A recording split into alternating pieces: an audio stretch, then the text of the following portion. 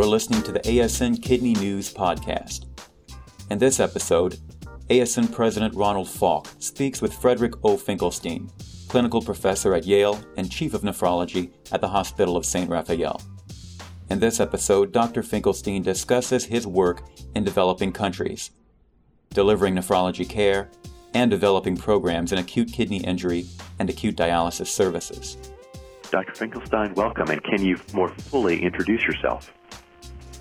So I'm Frederic Finkelstein. I'm a clinical professor of medicine at Yale and chief of nephrology at the Hospital of St. Raphael. And I've been very interested in delivering nephrology care in developing countries, and particularly in setting up programs for treating patients with acute kidney injury with acute dialysis services. So, Fred, let's talk about those sorts of emergent care that you've provided. You have been in any number of emergent situations. You have been most interested in setting up peritoneal dialysis programs for acute kidney injury in developing countries. Can you tell us something about that? So it's very surprising to me in many ways that there are about 25 countries in the world which have no dialysis services. So that is that patients who develop acute kidney injury and require dialysis, there is no treatment available for them, and these patients die. And this can be children with volume contraction, children and young adults with malaria, patients who have serious infectious illnesses and develop acute kidney injury. These patients will die. Which countries are you talking about? So the majority of these countries are in Africa, some are in Southeast Asia. So countries like Tanzania, Uganda, the Congo, Cambodia. So paint me a picture of what it's like to enter one of those hospitals. Pick any one and describe what it's like. So the program that we've established most recently was in Kilimanjaro Christian Medical Center Hospital in Moshi in northern Tanzania. So it's a hospital which actually has a medical school with it and has a full training program for medical students and residents. But there are no dialysis services offered for patients with either chronic or acute kidney injury. So patients who are hospitalized, for example, with acute malaria and develop acute kidney injury, they'll just die in the hospital. There's no treatment for them. What does a ward look like there? So the wards are crowded. There are many patients. The support services are limited because often the financial constraints in the institution. Families are there to provide a lot of the basic support for patients. But the staff that cares for the patients is wonderful. They are caring. They do what they can. They utilize what resources they have. And it's watching the relationship between the carers and the patients that is so encouraging, and it makes one optimistic about what the future care will be in institutions such as these. How do you actually then set up a peritoneal dialysis program? What are the hurdles? How do you get it done? Finding a staff which is interested, and secondly, training the staff in the basic techniques of PD. So that includes the techniques of catheter insertion for the physicians, so the physicians understand the basic principles of peritoneal dialysis, and the nurses need to be trained in the way to manage exchanges, to care for the catheter, so that you can minimize the infection rate and the complications of the therapy. Providing laboratory support is very challenging because many of the hospitals that we visit don't have adequate laboratory support. So another challenge is trying to work with the laboratory to develop a support system that lets you care for a patient with acute renal failure with comfort and ease. And then you start peritoneal dialysis. Where do you get the fluid from? One of the challenges, obviously, are financial resources to support such a program. So an important distinction has to be made between treating patients with acute kidney injury and treating patients with end-stage renal disease. Getting financial support to manage patients with end-stage renal disease is extraordinarily difficult, if not impossible, because once you start down that path, there's no stopping. Patients, you take a young adult, a young child, you put them on dialysis chronically, you're committed for an indefinite period of time. And as those numbers rise, so does the cost. So finding donors, for example, to support such a program is really extremely difficult or impossible. But for acute kidney injury, it's really very different. The costs are very limited. You can set it's going to cost X amount of dollars for each patient, and if you can find donors to support such a program, it's very limited, and the lives saved can be very clear. So the hospital helps bear some of the costs? Well, so for example, in the model we used in Tanzania, we used funds that were donated to the Sustainable Kidney Foundation, which is a philanthropic group based in New York, which has funds available to support programs for acute kidney injury.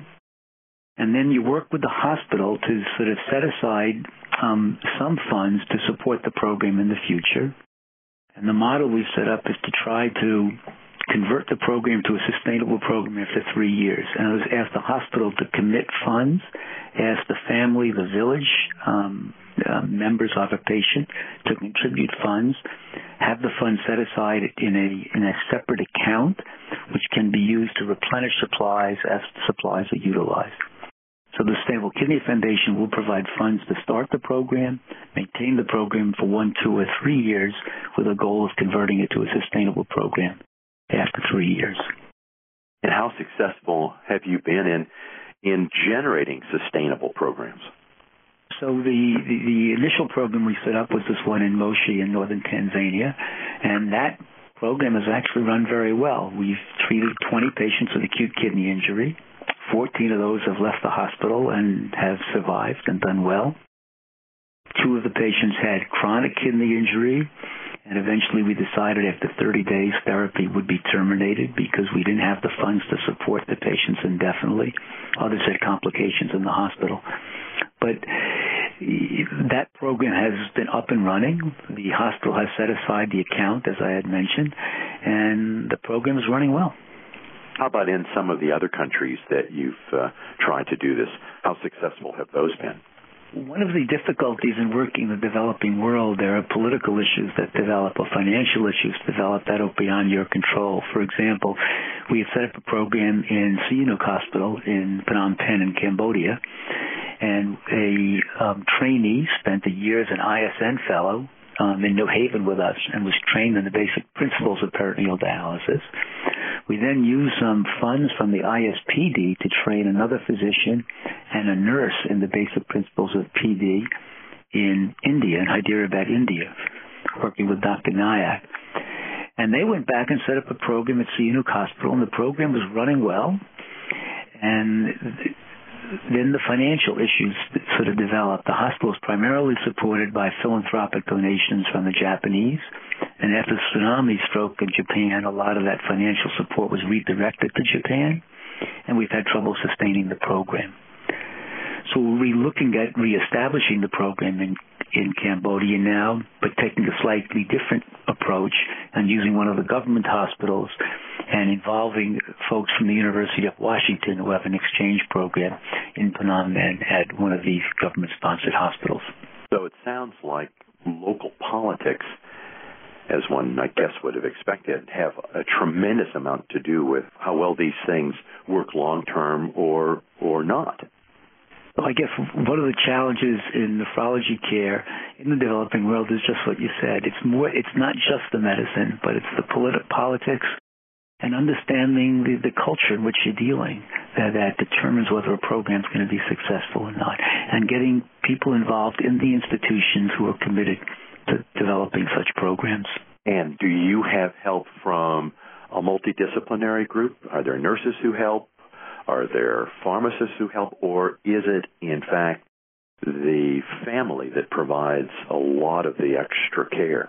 Building a successful program depends on involving all different sorts of folks. You need international organizations to provide the funds, to provide the training, to provide the support. You need the hospital, the nurses and the doctors locally need to be committed to developing the program. And certainly you need the family, and it's often a very extended family, to provide the logistics and the support for the patient, to help care for the patient when they're in the hospital, and certainly provide the care once the patient goes home. Tell us an example of one of your favorite success stories. So the best success story I can tell you was probably the first time I treated a patient with acute kidney injury with PD, and that was in Kabul, Afghanistan, actually, many years ago, actually, just prior to the Russian invasion.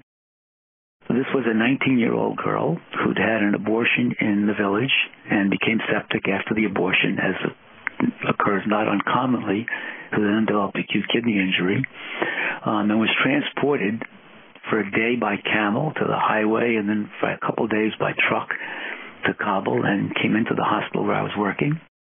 And she was making no urine. She'd been anuric for 3 days. And we watched her closely in the hospital for 4 more days, and by the 7th day of anuria, we decided she needed to be dialyzed, so she was not going to survive.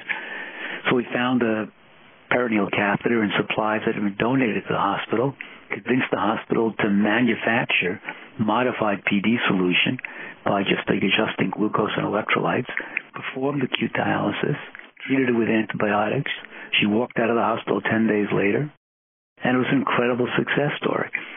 And during that time, I was able to train the residents in the hospital how to do peritoneal dialysis. But 6 months after I left, the Russians invaded and the program collapsed.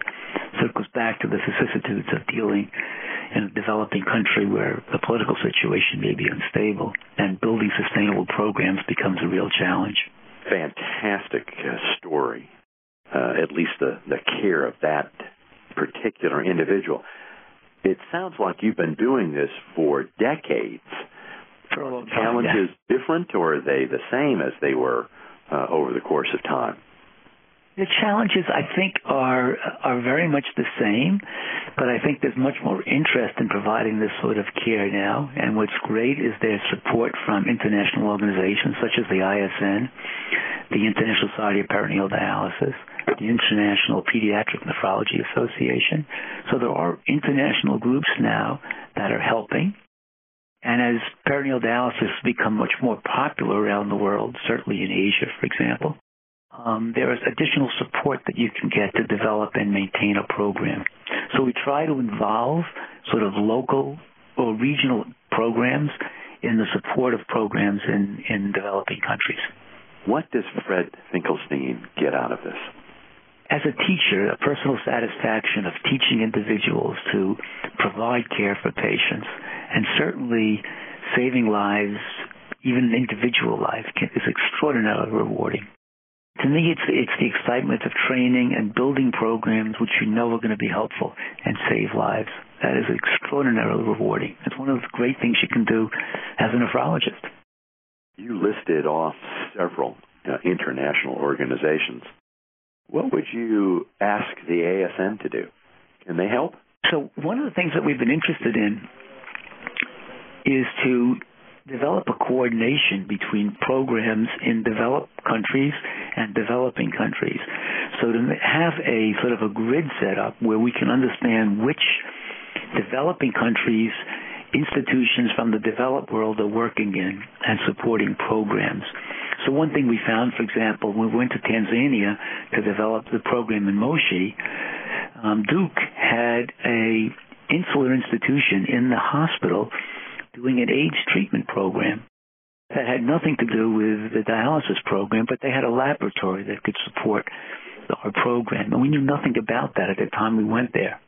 If there was some way that we could get institutions from the developed world to sort of network together to support programs, that would be fantastic. For example, another example, we developed the program in Phnom Penh, not knowing that the University of Washington has an exchange program and is working to help train physicians in a government hospital in Phnom Penh. And finding that out enabled us to partner with them in now trying to develop programs in Cambodia. That would require an organization to be able to know what services each academic institution, for example, was providing in any given country, a service outside of what nephrologists typically do. You're describing an infectious disease service that worked in the environment that you were interested in. It would be important then to figure out who knew on a more global basis which institution had facilities in various developing countries. Well, I agree with you. I think institutions are working, even not in a nephrology domain, but can provide support for a nephrology program which is developing. partnering will facilitate the development of such programs and will enhance the training of the individuals locally to support such programs. There's no question about it. It's such a wonderful idea. Yeah. Well, a good example would be, we were also looking at developing a program in Ethiopia. So Ethiopia is fascinating. It's a country with 70-plus million people. There are no dialysis services in the government-run hospitals anywhere in the country. Anyone with acute kidney injury dies. It's really quite astounding. So we were there looking at if we could develop a program for acute kidney injury at the Black Lion Hospital, which is the main teaching hospital at the University in Addis Ababa. So while we were there, we found out that the University of Toronto is supporting training programs in psychiatry, gastroenterology, cardiology at the university, but had not moved into the area of nephrology. And while I'm there, a large donation comes, a delegation from the Swedish hospital in Washington, developing an intensive care unit at the same hospital. And I looked at this and I said, my gosh, all of us should be working together. If they're developing an intensive care unit, we should build a dialysis program into that. We should be working with the University of Toronto to develop a training program in nephrology. There are 1 or 2 nephrologists in the entire country of Ethiopia.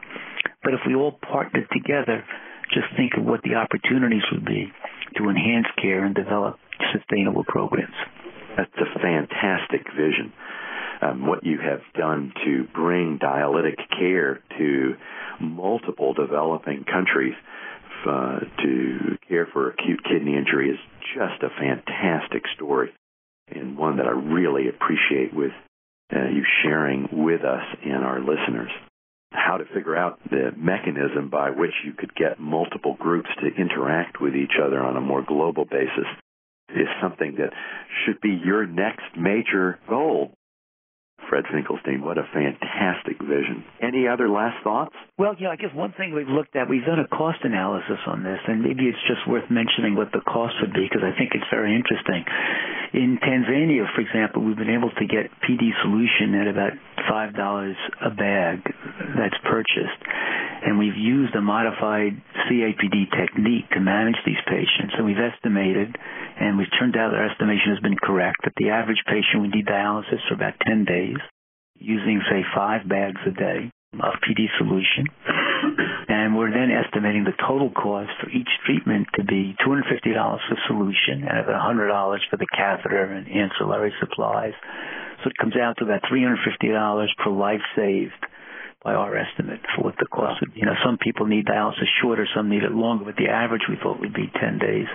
So $350 per life saved seems like a bargain. A wonderful thing to do. Thanks for spending time with us today. This is Ron Falk for the American Society of Nephrology. Thanks for listening. This podcast is copyrighted by the American Society of Nephrology. All rights reserved. All content in this podcast is for informational purposes only and is not intended to be medical advice.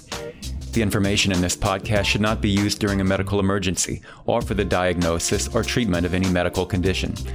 Please consult your doctor or other qualified healthcare provider if you have any questions about any medical condition or before taking any drug, changing your diet, or commencing or discontinuing any course of treatment. Thank you for listening to this podcast of the American Society of Nephrology.